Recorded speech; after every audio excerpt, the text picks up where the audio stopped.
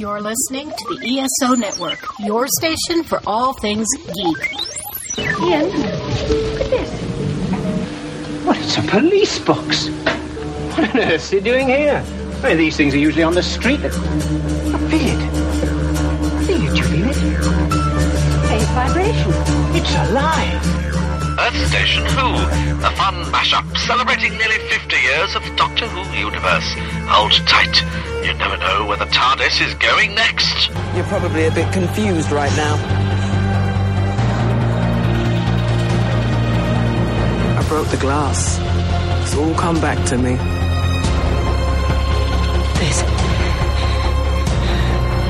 What is this? That's my ship. What? Let me take it from the top. Hello, I'm the Doctor. I'm a traveller in space and time. And that thing buried down there is called a TARDIS.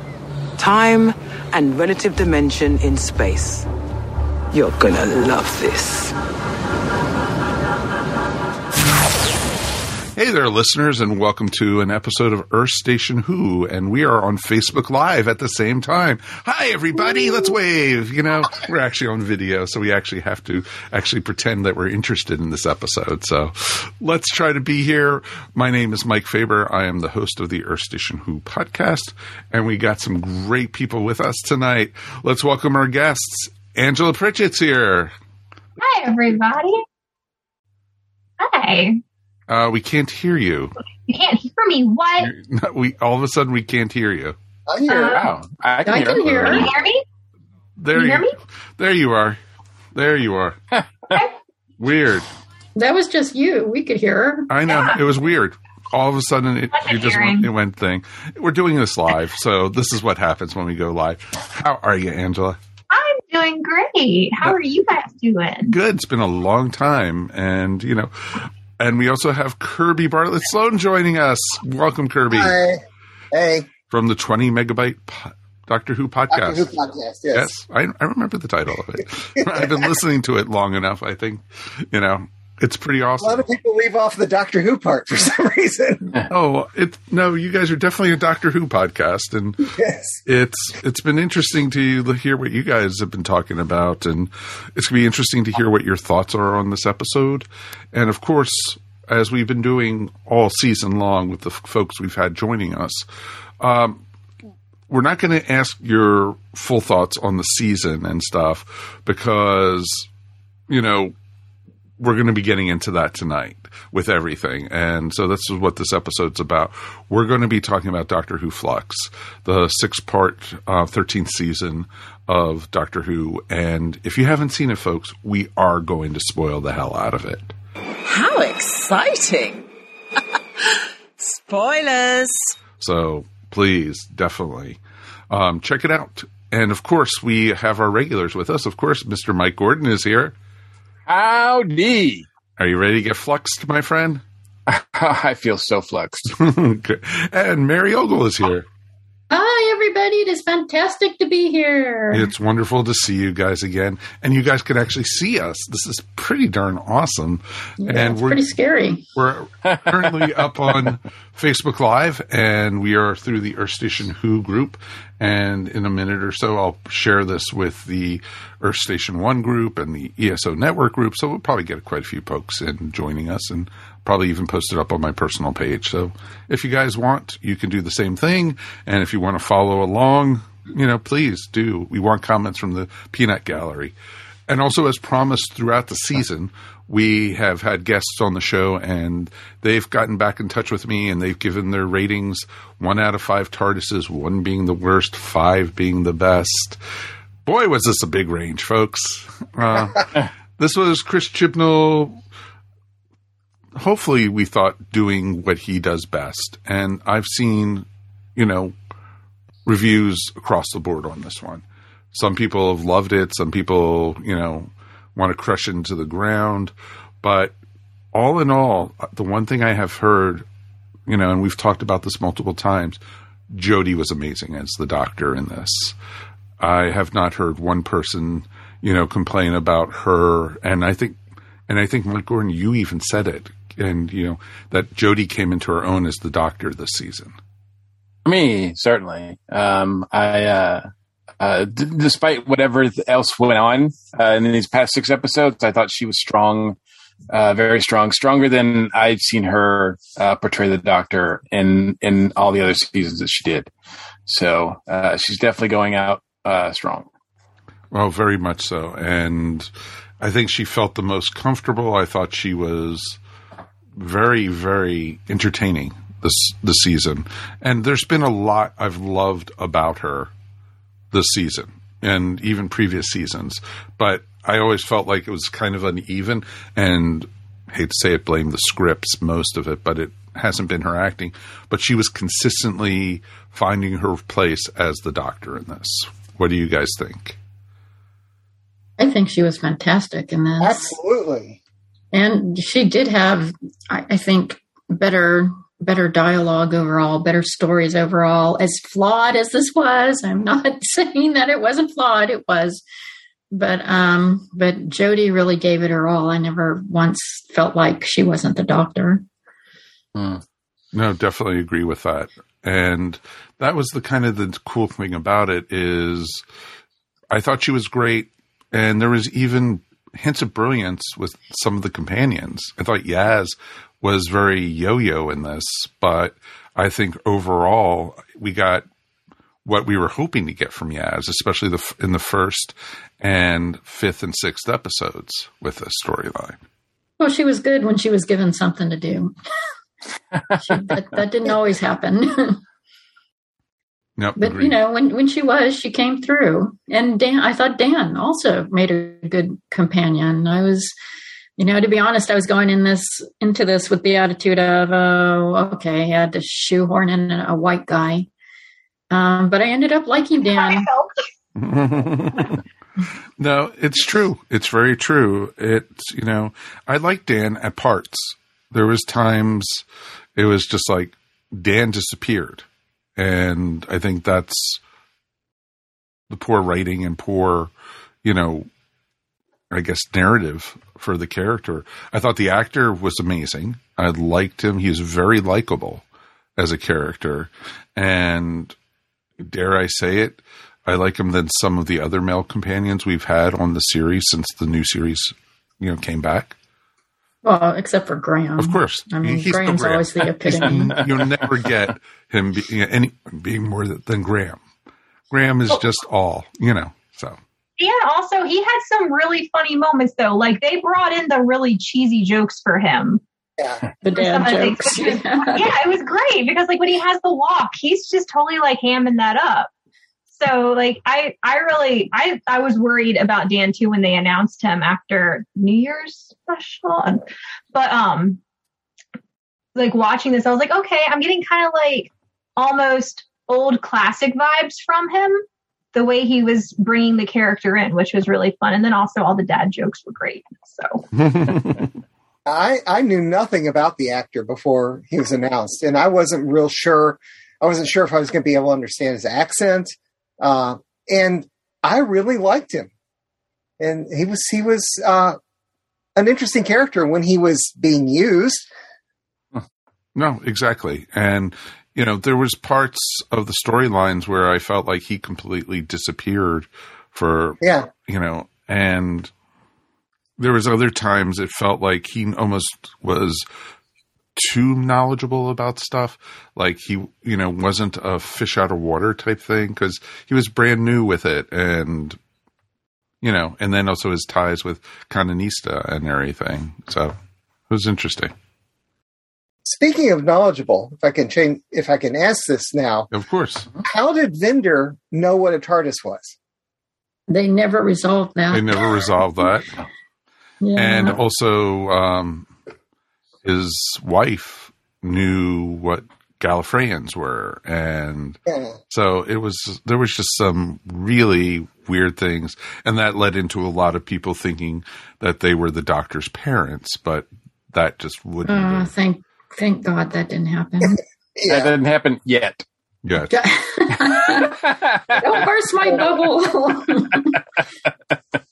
Don't speak it into the universe, please. Exactly. Let's not manifest that. Yeah, that's the part I get worried about is, let's not get that back in the specials or anything. But truthfully, and, I liked Vinder and what was her name again? Belle.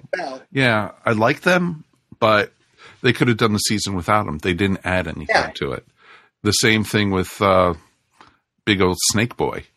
In some episodes, they almost took away. Yeah. No, agreed. The coolest thing, at least in this family with Belle, is that the actress was adopted from China. And, all three of my girls are adopted from China. So they were going, oh, cool.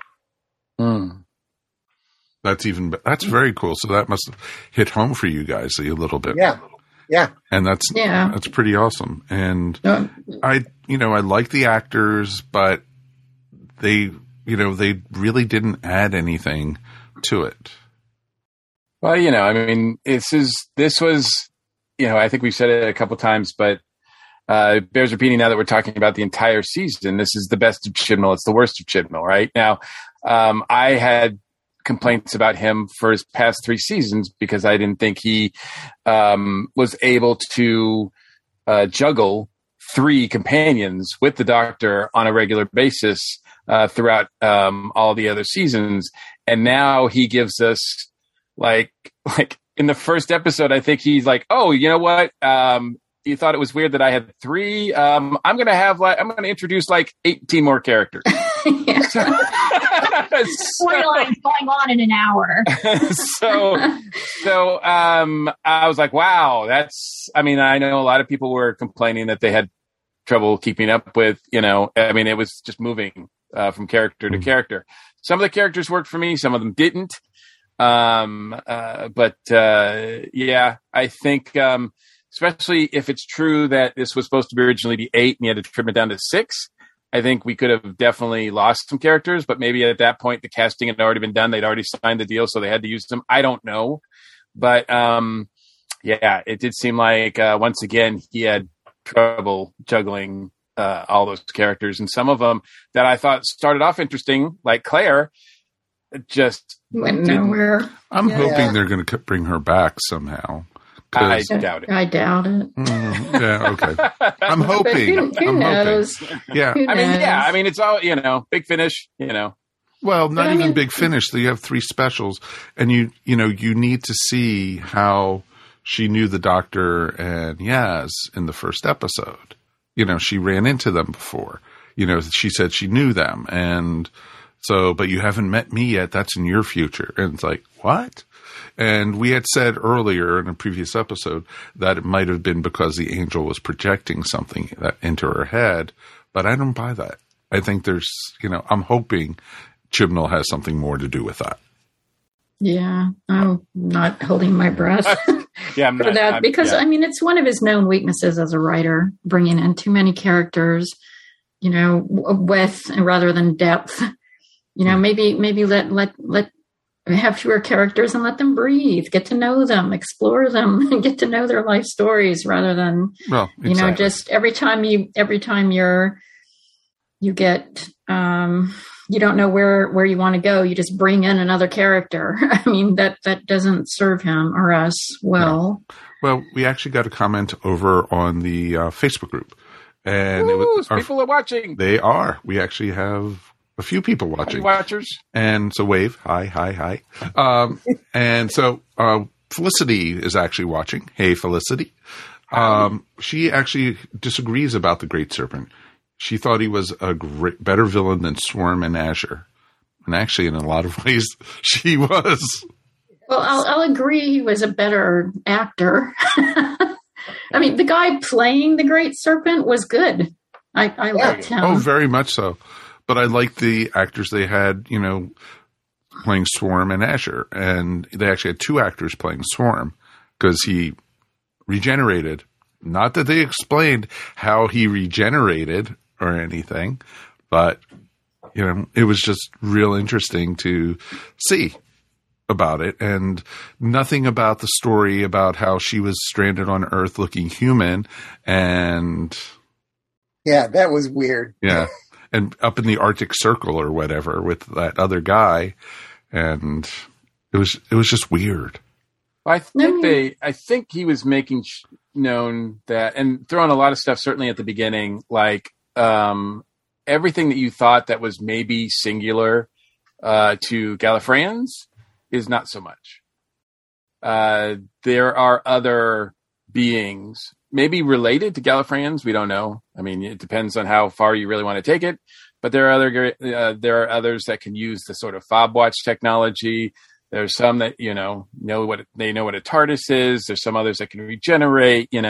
Like it. There seemed to be like something on Hibbs' plate, like kind of hinting that there was something else that he was trying to say. Maybe he still will. But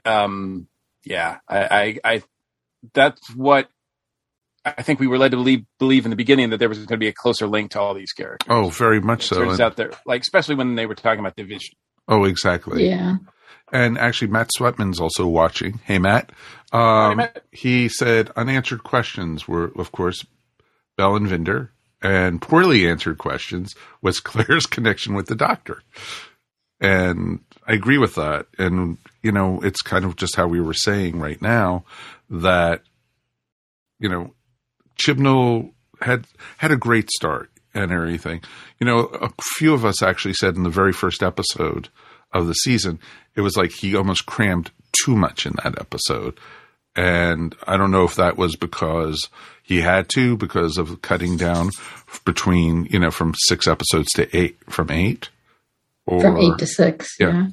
So, but, it's interesting to see what, was it, they threw so much at us and so many questions and so many things. It's just like boom, boom, boom, boom, boom. And I don't know if it really even paid out, even in the end. So. No. The answer is no. Wow. I mean, really, even if you thought it was a fun ride, I think it's pretty clear that one thing that he was, I don't know if he was told to do this or whatever, but it was pretty much like, this is it. This is the end. The Timeless Child thing has to go away. Bury it. Do whatever you have to. Literally. They literally buried it in the center of the TARDIS. We'll give you 6 episodes, and you've got 3 specials, but really those are going to be more standalone things. And you've got 3 specials to really just kind of wrap this up before, the handoff. So I think, nothing, I don't expect anything that was introduced here is going to go any further than what we've seen in this. Well, I think we're going to get some answers. I think they're going to have to, because the TARDIS is falling apart more than normal. And, that's already carrying over into the New Year's special because it's right on the poster. The TARDIS is cracking. Yeah, I think, the scenes that they showed or whatever didn't seem to imply anything. But yes, the poster did show the cracks in the TARDIS, so that maybe what's going on with the TARDIS will be resolved then. Who knows, right? Yeah. We don't know. But who knows? But yeah. That's one thing that was addressed in the first 2 episodes of the Flux, but then not addressed again at all. Well, exactly. And actually, Lillian Robin actually posted on our Facebook group, it's like, how much of the universe is left for stories anyway after the Flux destroyed everything? They didn't resolve that at all. Yeah. The universe was still destroyed exactly. at the end. And that's the thing. It was destroyed. And, there's nothing, all those races and people are gone. Unless there's a big reset button or a doctor can unflux the universe somehow, those people are gone. How are they going to do this? Let's put this into perspective. They literally said, half our planet and a quarter of our moon is still here, yet we're breathing air and we're walking. So I'm just saying. Yeah, because Doctor Who. They're very wibbly wobbly with some explanations. No, you're exactly right. You're exactly right. And all these people were destroyed by the Sontarans, and it's just like, this is just poor. Well, thinking. the Daleks get destroyed, and then they're back in the New Year special. Well, at one point she does say. At one point she says, if the universe can be compressed, which is what the Flux is doing, then what Division is doing with the Flux, then it can be uncompressed. I got a feeling that there's supposed to be a scene at the end where she uncompresses the universe and everything is sort of back to the way it was. I don't know that that's true, if we'll see that in this New Year's special or not, but I think that implication is there. So, everything wasn't destroyed. It was compressed. Well, exactly. And, maybe that leads into the Doctor's regeneration in the fall special is she does something to restore the universe and it costs her her life. Oh, she sacrifices herself. I think that's already happened. Yeah. I think because the way that the way that the season ends, the way that the Flux ends, and they're like, let's go on adventure. I don't think that they don't say like, hey, let's go fix the universe or whatever. They act like it's already done. Yeah. So I get the feeling that it's already done. It's not going to be addressed in the specials, that she uncompressed the universe. Everything's fine now. Well, time restored it. Is that it? That, Sure. When time was, basically took out Swarm and Asher just like that. And then boom, it was not even funny or anything. That, how quickly they were gone. And then your time is coming, Doctor, and this time you will die. And it's just like, oh God, we've heard that a zillion times. That before. just all I could think of was the Ood talking to David Tennant. Your song will end, Doctor. Yeah. Debbie over in the group actually said each season leaves more and more open ends for characters. And it's true. It's just the characters just don't finish. There's nothing, they just introduce all these characters unless you're poor Professor Jericho, who did have a proper ending. I was going to say, I think Jericho's pretty much finished. Yeah, which is horrible because he was my favorite new character of the season. Yeah, well, why can't he be uncompressed if the Flux got him?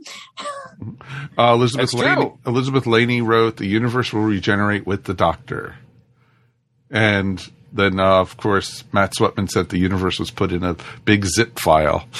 Pretty much. It's just in one of those vacuum cleaner compression bags. Yeah. So they decide to open it back up, and they find out, they have space for it. No, definitely. And then, of course, Drew Meyer's here, and he said, "Is there another passenger with the universe in it?" So that's a good question. And, I suppose we could find out the Doctor puts the universe in well, it could be just like the Pertwee era, and they'd just be stuck on Earth again for the rest of the series. It would save a lot on budgets or, CGI. Or dinosaur hand puppets. Exactly. That's that is another big weakness. I mean, we talked about characters, but I think the biggest weakness to me and all, because some of the characters were kind of interesting, even though they didn't really get a lot of deep characterization and stuff to do. But I think one of the biggest weaknesses for me of this is that the goal of Swarm, the stuff about time, passenger, all that stuff just struck me as a bunch of nonsense and just words that made and I there was no actually interesting ideas, science behind it. It just seemed like they were just words that he was throwing out there. Just gibberish.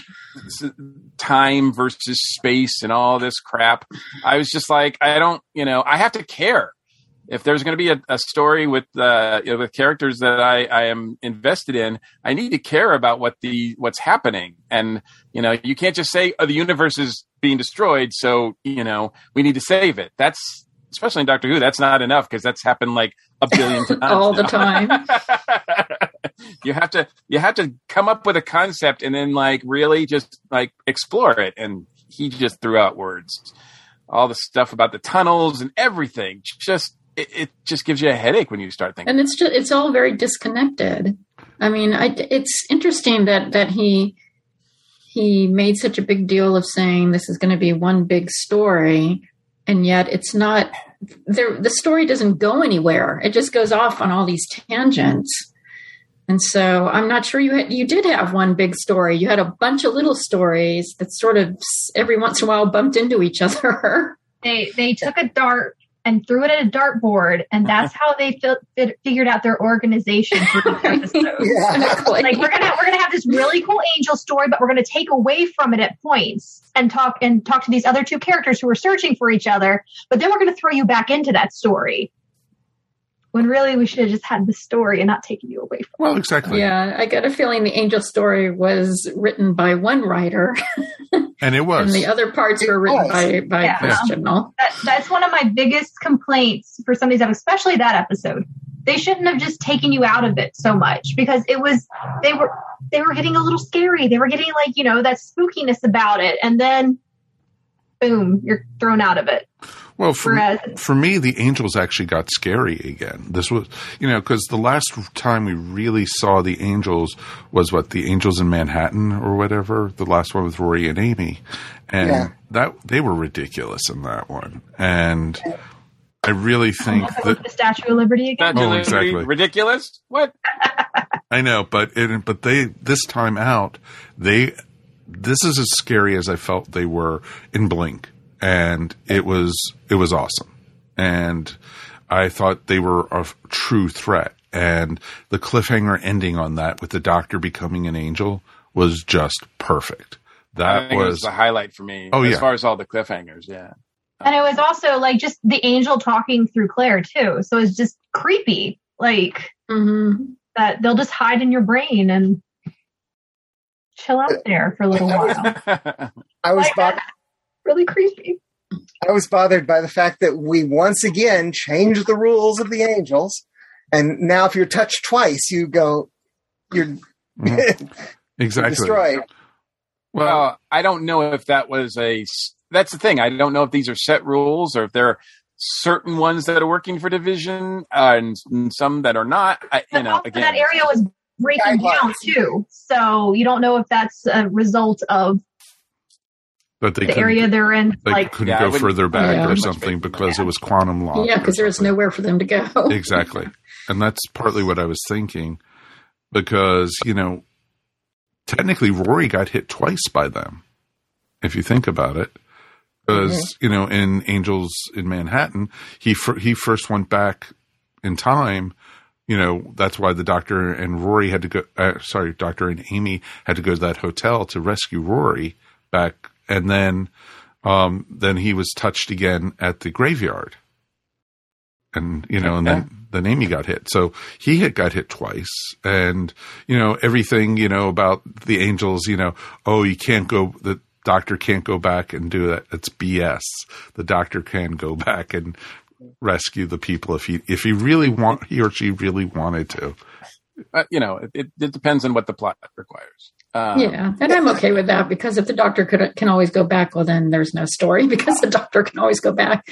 They did one different thing. They had both times basically talking to each other at the same time. So they did have different aspects that they haven't shown us before. Yeah, no, that's true. Felicity put, to me, the biggest lost opportunity was not linking the Whipping Angels to Maury. Both were quantum locked. So I could see that. Yeah, actually, that was a missed opportunity. Yeah. Gee, really? By Chibnall? No. I mean, one of the million. Yeah. But yeah. I think also, in addition to making the Weeping Angel scary again, I think he did a really good job with the Centaurans. Yes. They didn't seem as funny and comical and Muppety as they have in the past. They seem like a real threat. I don't know if I would, put them among the big three like they seem to at the end of this, but I certainly think, especially in that first episode where it goes back in time. That's probably like my one of my favorite episodes of the Flux as well, because that's almost a standalone as well. Mm-hmm. Exactly. I love the callback to the first Sarah Jane story with the one Centaurian general, the one that's in my picture here, referencing Lynx having claimed the Earth for Centaur. Mm-hmm. No, exactly. And that's pretty awesome that, they tied it. They actually made Sontarans a threat, but, you guys laughed at me last time when I said, they were up there with the Daleks and the Cybermen. So I'm not going to bring that up again. So. Well, I would say, like I said, I'm not sure I'd go that far, but they were still pretty good. They were certainly more threatening than they had been in a long exactly. time. Yeah, except for if you're a Rutan, That was a pretty funny reference. That was awesome. There were still some times where they were used comically, but it had an edge to it. I mean, walks take them down. Come on. Yeah, Matt Sweatman wants to know, actually, you could bribe them with chocolate. Mike Gordon, who would join the Daleks and the Cybermen in Mike Gordon's Big Three? Big Three. Oh, if you're talking about opponents just in general, you have to put the Master there. So, but if you're talking about like races, then the Master is a force on his own. Yeah, true that. But I don't know. I'd have to think about that one. Okay, because you put them like in the top 10, but you wouldn't put them up there with. I wouldn't put Sontarans at the third spot, but then again, I'm having a hard time finding a spot that that would go above them. So what, the farting aliens? The Weeping Angels? Would you put I was them going to say high? maybe the Weeping Angels would go before them. Yeah, definitely the Weeping Angels would go before them. Okay, but see, I don't see the Weeping Angels as a force that invades planets and takes over and kill, races and stuff like that. And where the Sontarans are an army like the Cybermen and the Daleks trying to get universal domination. I mean, but which is scarier? I'm not. A race that plays with their food, or the Sontarans? Wait. So are you saying specifically then races that are interested in universe domination? That's what you're saying. Yes. Like, so exclude like everything else. Right. Well, yeah. And if you're excluding everything else and having that as your only criteria, then yes, then maybe the Sontarans would be third. Okay. That's what we wanted to hear. I have that on tape now. I'll keep on playing it over and over. But I think it should be more open than that. No, exactly. I think, if you want to go top Doctor Who villains, yeah. No, the Sontarans are probably in the top 10, but not up there. I think this puts the Sontarans higher. Yes.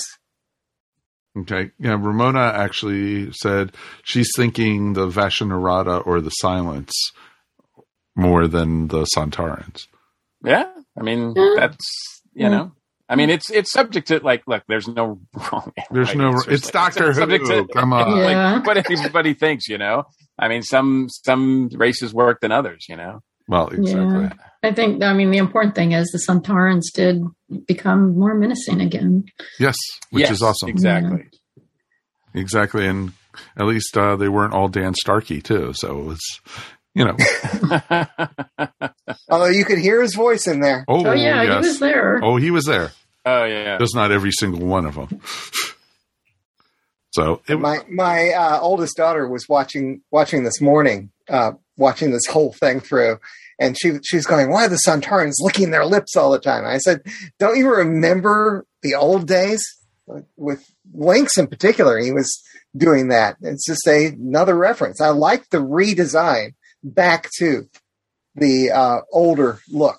Yeah. Isn't it interesting how along with what was done a few years ago with the Cybermen, putting them sort of back to their original look or whatever? Isn't it interesting that, they go back and it ends up being creepier? Mm-hmm. Yeah. Exactly.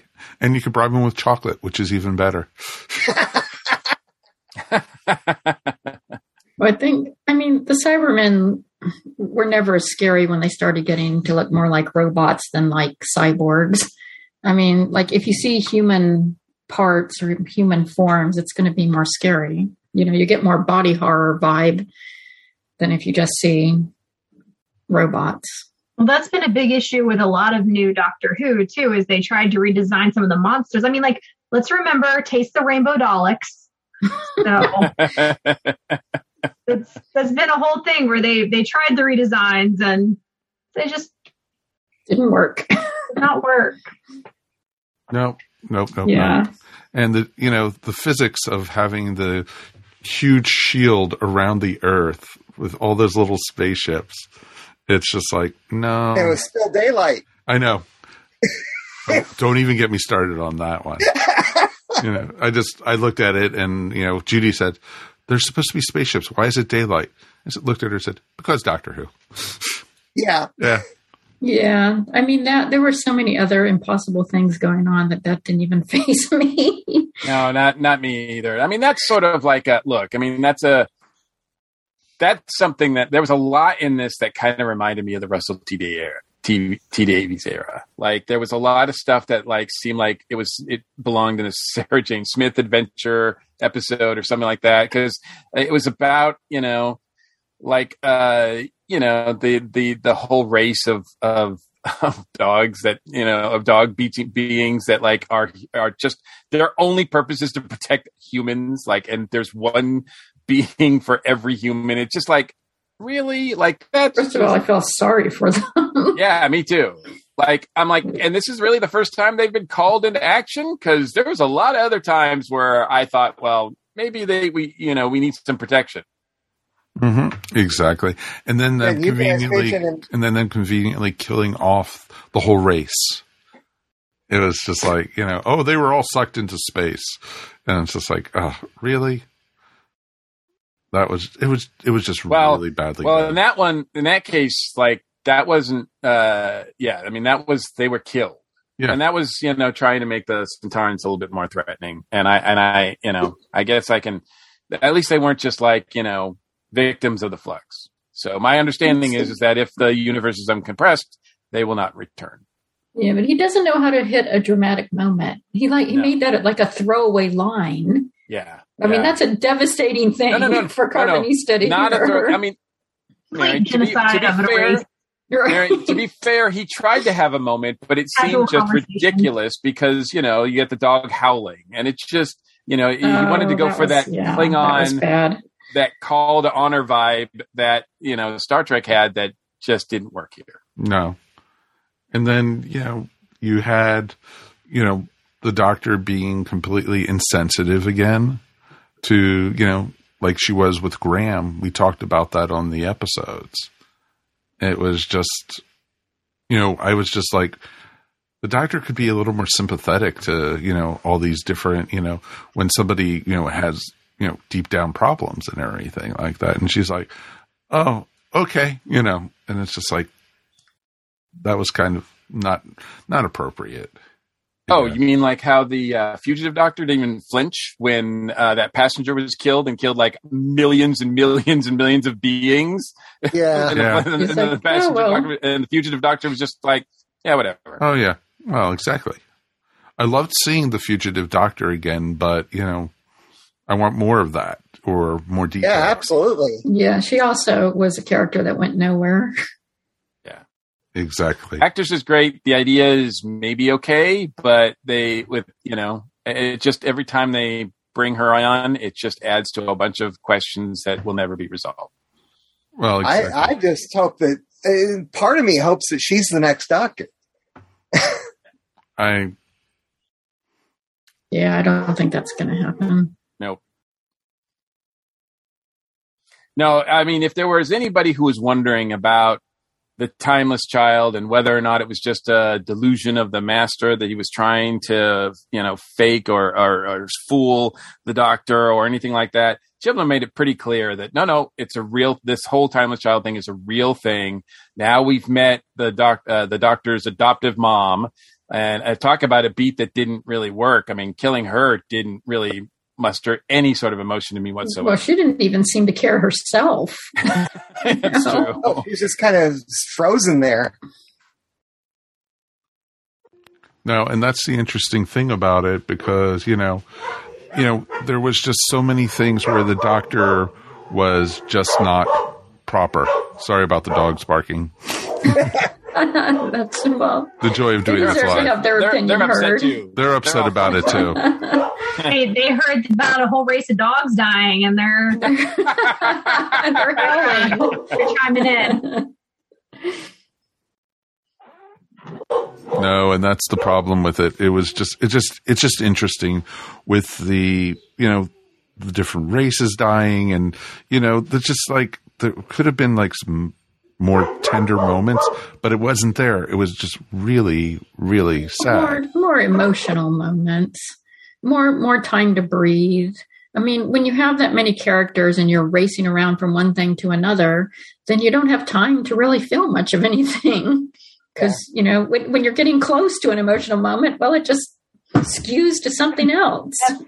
And that's the fault of the writing. Yes. They need, if they want to have that emotional impact, they need to focus on it and not jump around so much. And Doctor Who isn't the only science fiction show at the moment that has that issue, which I don't know if it's like a trend to just have 4 or 5 storylines going on in the same episode that's only an hour long.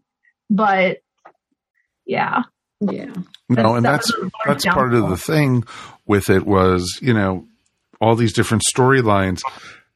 And, we talked about the Serpent King, and he was just, I don't think he needed to be in this story at all and everything. Well, I liked the introduction with him when we saw Vinder's Pass. Right. I think he should have stayed there. That he was used very well there.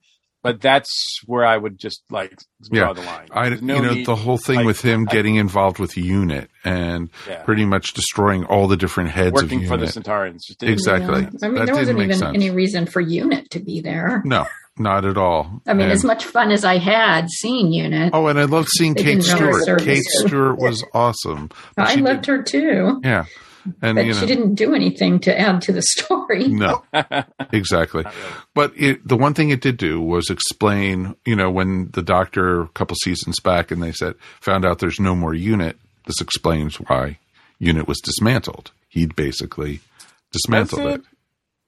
Does it really explain it? No, but I'm trying to be somewhat positive here, Mikey. Trying, I mean, I know we're picking this apart, but I still feel like this, and I don't know what this says about me or not, that this was the best Chris Chibnall season. It is, yes, because I enjoyed it. I did enjoy it. It kept me watching all the way through, despite its many, many flaws. I mean, I couldn't take my eyes off Jodie, but even beyond Jodie, I mean, it was entertaining. It was. But Mary, let me ask you this real quick though.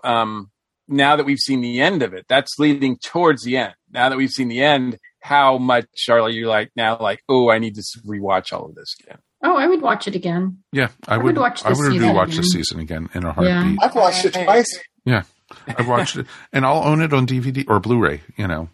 Yeah. And I'm not really sure I can say that about his first 2 seasons. Oh, I definitely can't say that about it. It's interesting. I realized when I was going through my collection, looking at stuff, I don't have Jodie's first season yet. Actually, neither do I. It's just like, oh, I thought I did, but nope. And I have the holiday specials, but I don't have her first season. I was just like, wow, okay, maybe I'll. The thing that I'm always thinking about, that all through the Chibnall era, I'm always thinking about is Chris Chibnall is the one who way back when was complaining about Pip and Jane Baker as being bad writers. And in some ways, he's worse. Well, I'm not sure I'd say he's worse, but he's... Whoa, I don't know if I'd go that far. Wow, wow. Carol Beryl actually posted up on the group, and she said, do the folks who write these think action is more important than character development? Yes, they do. Yes. Yes, obviously. The answer there is yes. Either that or the editors do.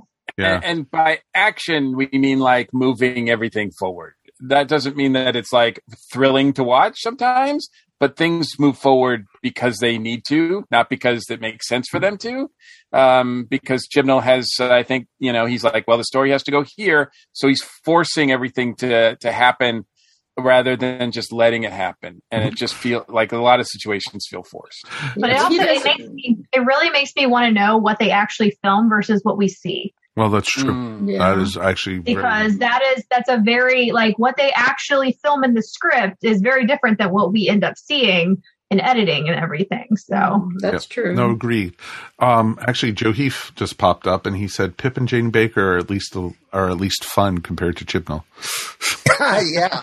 Well, I did. Well, I found this season fun. I will say that for the most part. There was some fun here. I mean, I'm with Mary as well. I mean, I think I don't know how quick I will to be rewatching this, but I mean, I did have fun while I was watching it, and there are a lot of little fun scenes. I mean, I mentioned when we were talking about the episodes, I like the Yaz gang. I'd like to see them do a bunch of big finishes. They have a couple years. I would, anything to get Jericho back would be awesome. Yeah, Jericho and Dan and Yaz having adventures in the past would be very, very fun. I like all that. The dad jokes on Big Finish. It'd be great. Yeah, and I'd even like to see Vinder and Bell and and their dog. Yeah, and their pet dog. Yes.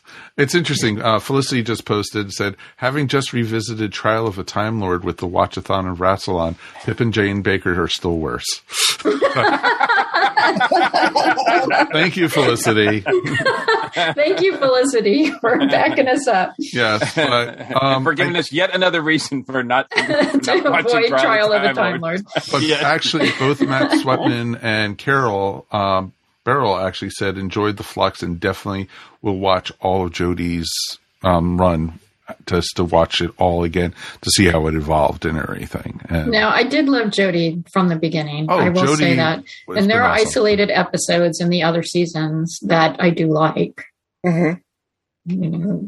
And I don't think any of this mess was ever Jodie's fault. Mm-hmm. I like Jodie so much that I love the idea of there being 3 of her. Oh, that was brilliant. So we got a multi-doctor story for the final episode. That part was good. And 3 doctors. Every time they cut away, we still got the doctor, which was great. It's like, why didn't you split her up like 3 episodes ago so we could have 3 of her all the time? And that was brilliant. I loved that, and it was actually awesome. And I loved when she saw herself and was like, "Hi, you're kind of cute." It's like, yeah. It was just like, oh, that's just awesome. We had brought this up last week, and originally for the storyline, Captain Jack was supposed to be part of this also.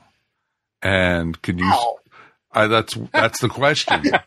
What would have changed with that and everything, because they had to rewrite the story to write him out after the whole thing about him exposing himself and everything. Look, it just would have been one more character that didn't really have a lot to do, that was extraneous. Yeah, he would have just been shoehorned in anyway. Yeah. Maybe he was supposed to be there with Torchwood instead of Unit. Who knows? I doubt we'll ever know. It would be interesting to see the original 8-page, I don't know if it got to a script format, but outline. But as it is, you just have to review what you see and what was produced, and who knows? I mean, I feel kind of bad because I don't know when the next time we'll see Captain Jack will be ever. Probably we will, but it's going to be a while. Mm-hmm. It's funny though, because I love Berriman. I think he's awesome. He's a little risque. He's a little crazy, but would I want to see him back as Captain Jack again? Yes, of course. Yes. And again, we also don't know what those 2 episodes that they cut were going to be as well. That's true. That's very true. So, it says something that they had to come out with a YouTube video to explain the story after the story was done. Yeah. Chibnall recorded a 15-minute thing where he talked about, I guess, he tried to explain it. I haven't watched that yet. I don't know if anybody has, but from what I understand, it didn't help. No, I've heard multiple. I watched it. I watched it, and it didn't help the story at all. No. And it actually, to me, made all of Flux. Well, you failed as a writer if you have to explain a story afterwards. If you have to explain your story to the average person, there's something wrong with what you wrote, basically. And that's what made it kind of pathetic to me. But I mean, that is another weakness of Chibnall's, is there's a lot of telling and not showing. rather than developing the plot line, developing the characters, weaving them around each other, making them serve each other, he just has a lot of exposition where, the doctor stands there and somebody tells her what's going on instead of us watching the doctor, solve things herself and lead up to that. Not just exposition, but exposition that makes just no sense. no sense at all. It doesn't even help as exposition. If you're going to give us exposition, at least make it make some sense.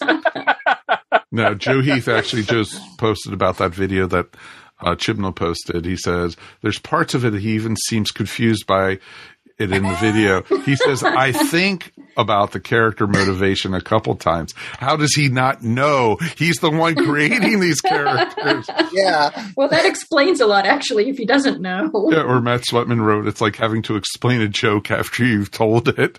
Yeah, exactly. And, that's just says it right there. And wow. And, folks, I really hate making it sound negative. There's a lot we did like about this season. There was a lot to like about this season. Did I like the 6-part one story? Yes. I loved the idea. It brought me back to the Tom Baker era when I first started watching Doctor Who, where you actually had the cliffhangers at the end of the episodes. We used to, rave about Moffat when he was doing the season of 2-parters with Capaldi and how we loved, the cliffhangers on those. And this, I think, there really wasn't any cliffhanger that I didn't like on this one. Even when Swarm was going to, reaching down to touch the Doctor at the end of the episode of episode 5, and then the very first scene in episode 6, whoop! I missed it. You missed me. You got to come and get me. It was like, oh, geez. Yeah, the resolution of the cliffhangers was not nearly as good as the cliffhangers. Yeah. I did love the Angel has the TARDIS. That was a great. Oh, that was awesome. Yeah. That was a flashback right back to Blink right there. Yeah, exactly. And that was genius. And I love the resolution of it was just like, okay, yeah, so yeah. That whole episode though had so many great throwbacks, all the way down to them looking at her drawings and everybody watched that was like, that's drawing of Angel. Oh no. Don't look at it. Exactly. And it's just like, okay, this is going to get ugly. But the Angels was awesome. The Angels were just awesome. That was the best episode of the whole series. Yeah. And I think for me, the second one was the Sontaran episode. I thought that was it wasn't a close runner-up, but it was a runner-up. And then I thought, I liked 5 because it had the Yaz Gang in it, as Mike called it. But then Yaz Gang. Exactly. Copyright Mike Gordon, 2021. Did that guru on the mountain remind you though of the that one character in one of the Indiana Jones movies who does the used car salesman thing with the car?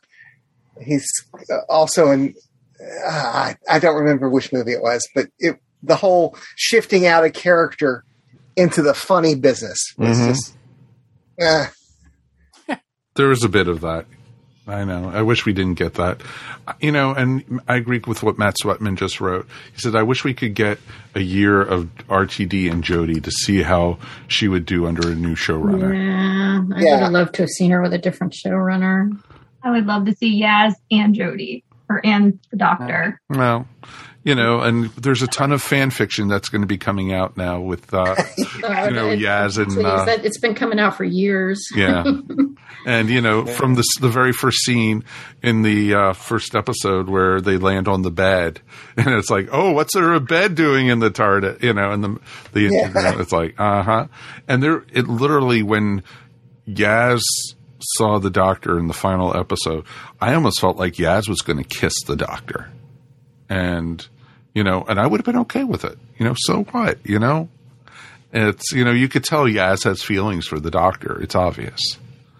And, so be it. It's 2 women. Who cares? And, it's the same thing as if it was Captain Jack gave a nice smooch to Graham, and nobody bitched about that. So, I wouldn't think of anything bad about it. So, I would, because there's a horrible uneven power dynamic there, but it's nothing to do with them being two women. No. It has to do with them being this all-powerful being and a human. Yeah, it's like for Matt Sweatman, positives, the Angels, the Santarans, and the multiple Jodies. Agreed. And add Professor Jericho to that list. Were the big positives out of this. And the cliffhangers. The two episodes that we've all kind of agreed were the best was a historical episode and a horror episode, which Doctor Who has always been able to pull off pretty well. Yes. Yeah, very that's much so. true. Yeah. That's it. Yep, agreed. I just think this was real interesting to see, and I've had fun with it, and I wish the other seasons were this fun. And at the end, there wasn't any episode I walked away from it and was pissed. Not like Cyber Brigadier, but we're not. Wow. But Yeah. But goes right for the groin punch. Of course I do. I never said I fight fair, Mike Gordon. I never said I fight fair. I know. But it's like, damn. It's like, if that's your measuring stick, ooh, goodness. Mm-hmm. Well, exactly.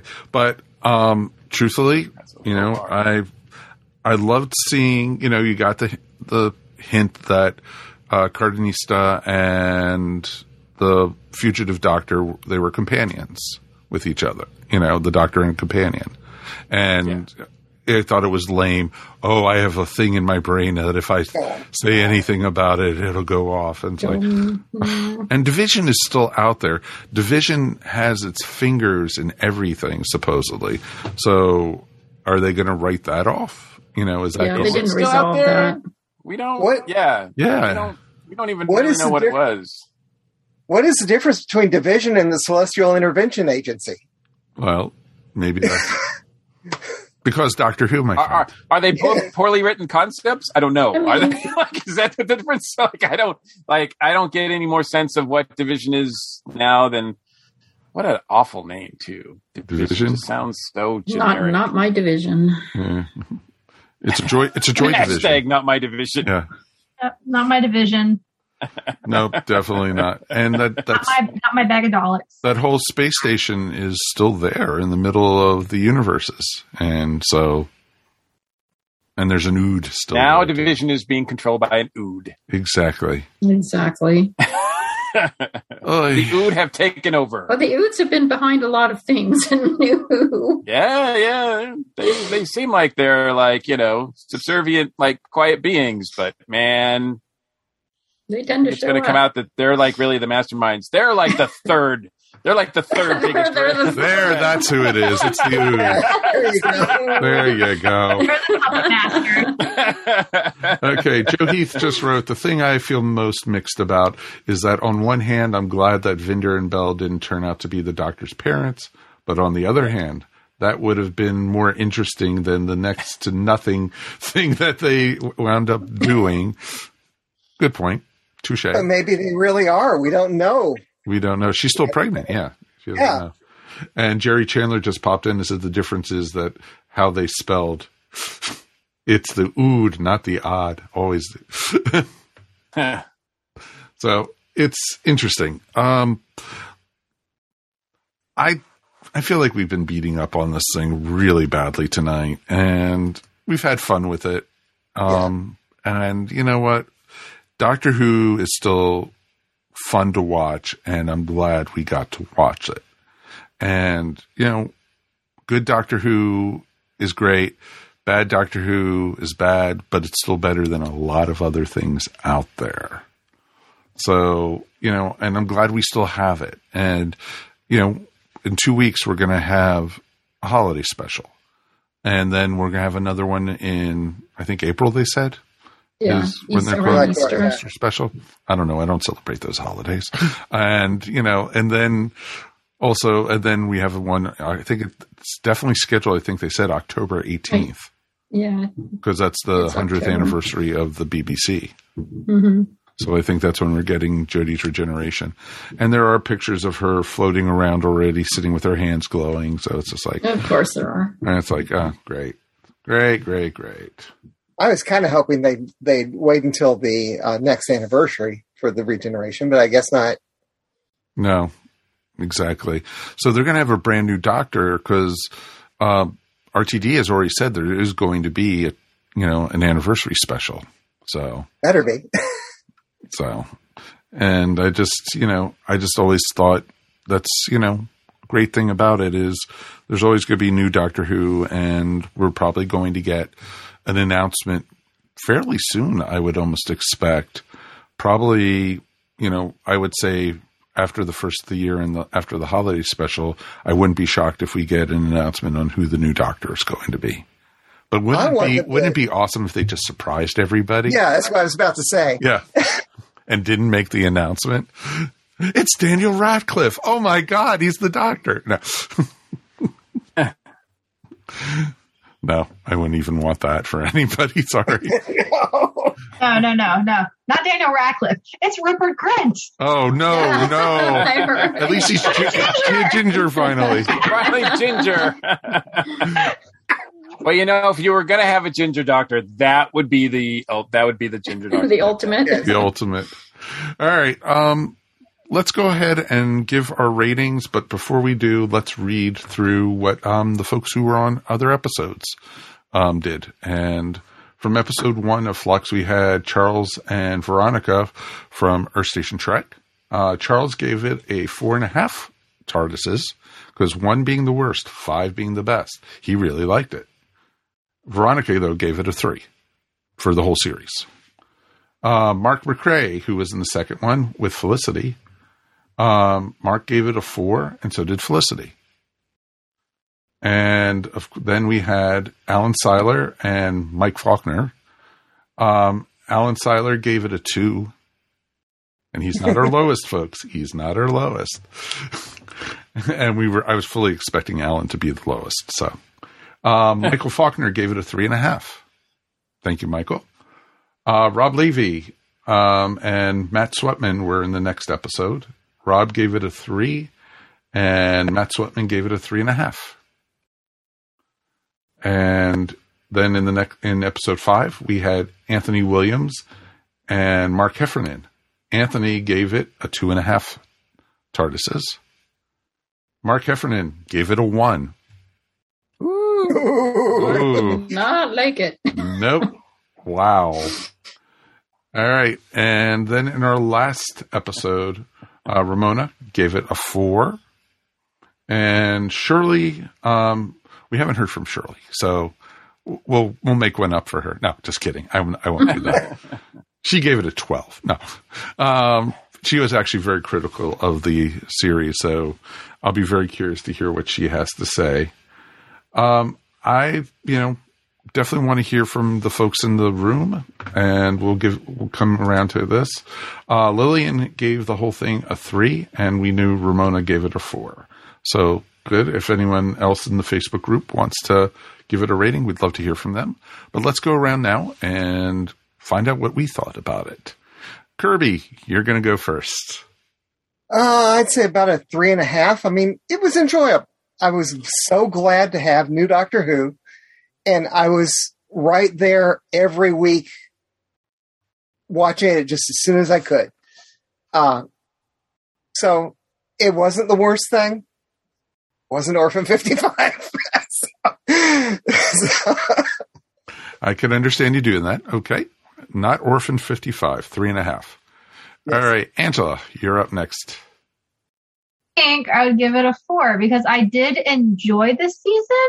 I have a lot of complaints about the organization of the episodes and how the story flowed through them. I kind of felt like they could have, again, they put too many storylines in each episode. I felt like they could have organized them a little better, but I'd still say a 4.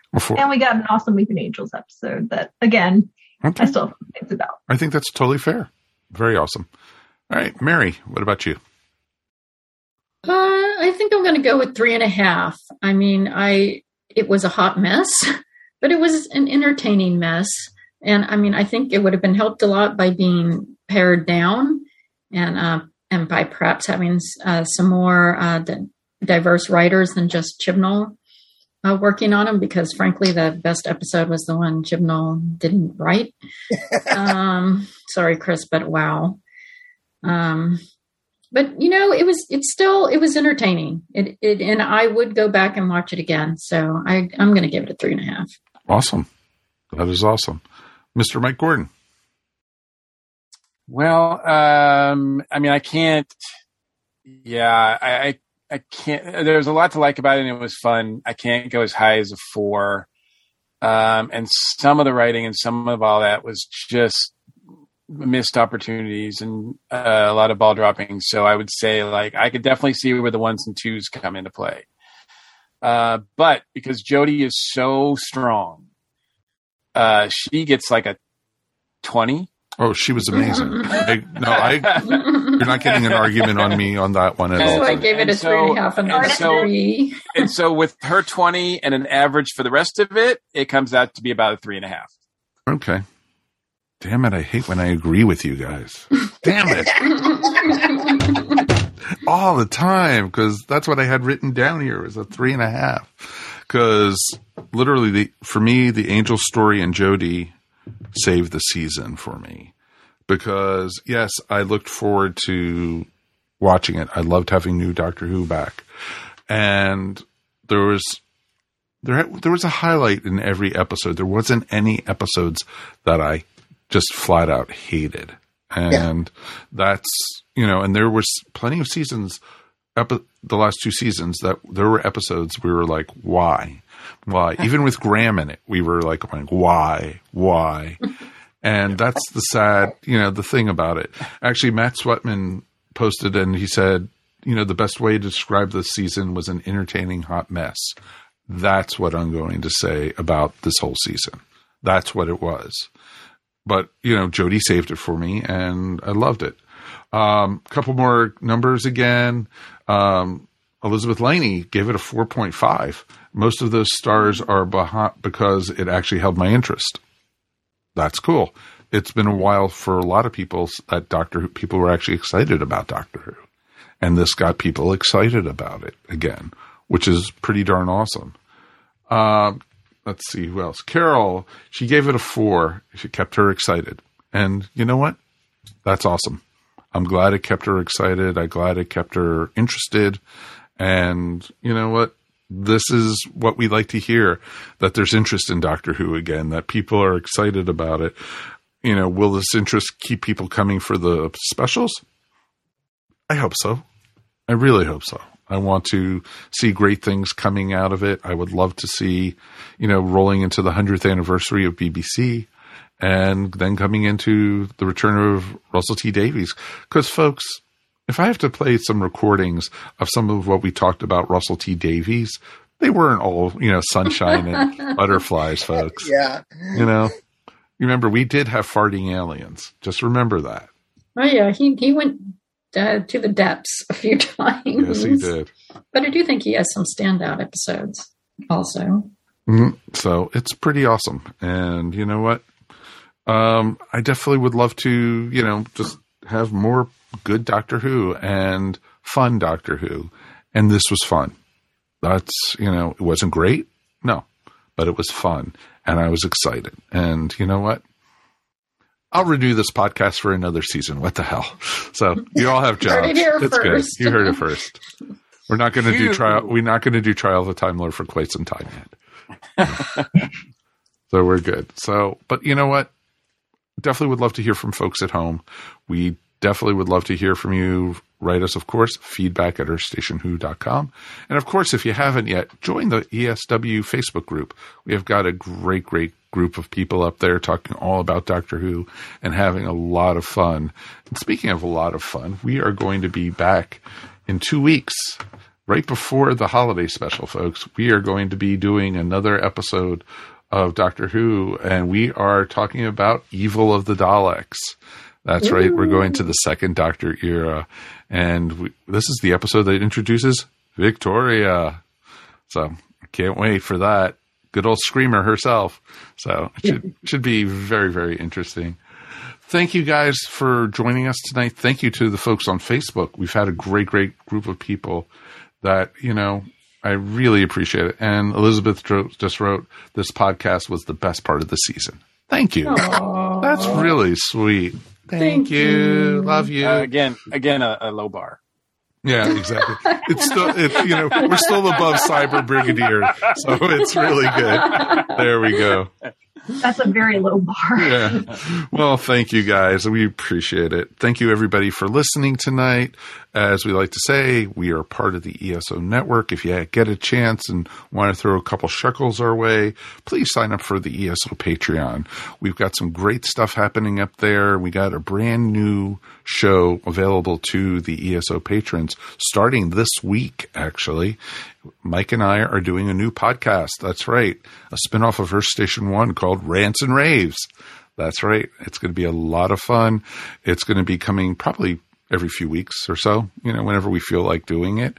There's not going to be any set schedule, and half the time we probably won't even know what we're talking about. So check it out. You could become a patron of the ESO network for as little as $1 a month.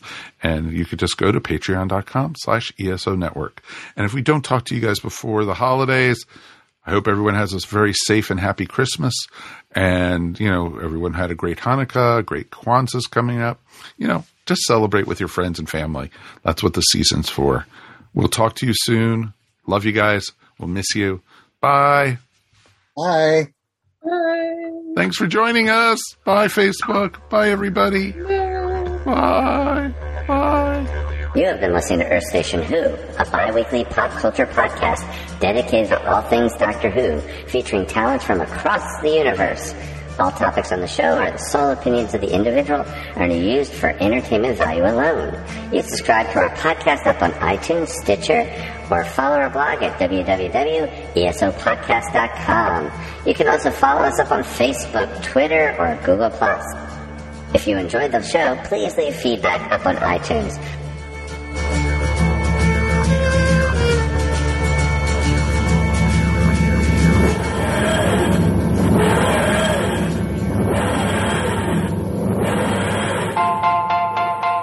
How did watchdog groups with no experience in television take a controlling interest on Saturday morning television? When did Wonder Woman make her animated debut? Want to know why there were two competing Ghostbuster shows? How Atari changed the Saturday morning landscape? How did networks compete over similar genres at the same time? Find out all of this and more on the Best Saturdays of Our Lives podcast. A proud member of the ESO network. This has been a broadcast of the ESO Network. Be part of the crew and help support our shows by donating to our ESO Patreon or by shopping for the TeePublic store, which can all be found at www.esonetwork.com. The ESO Network, your station for all things geek.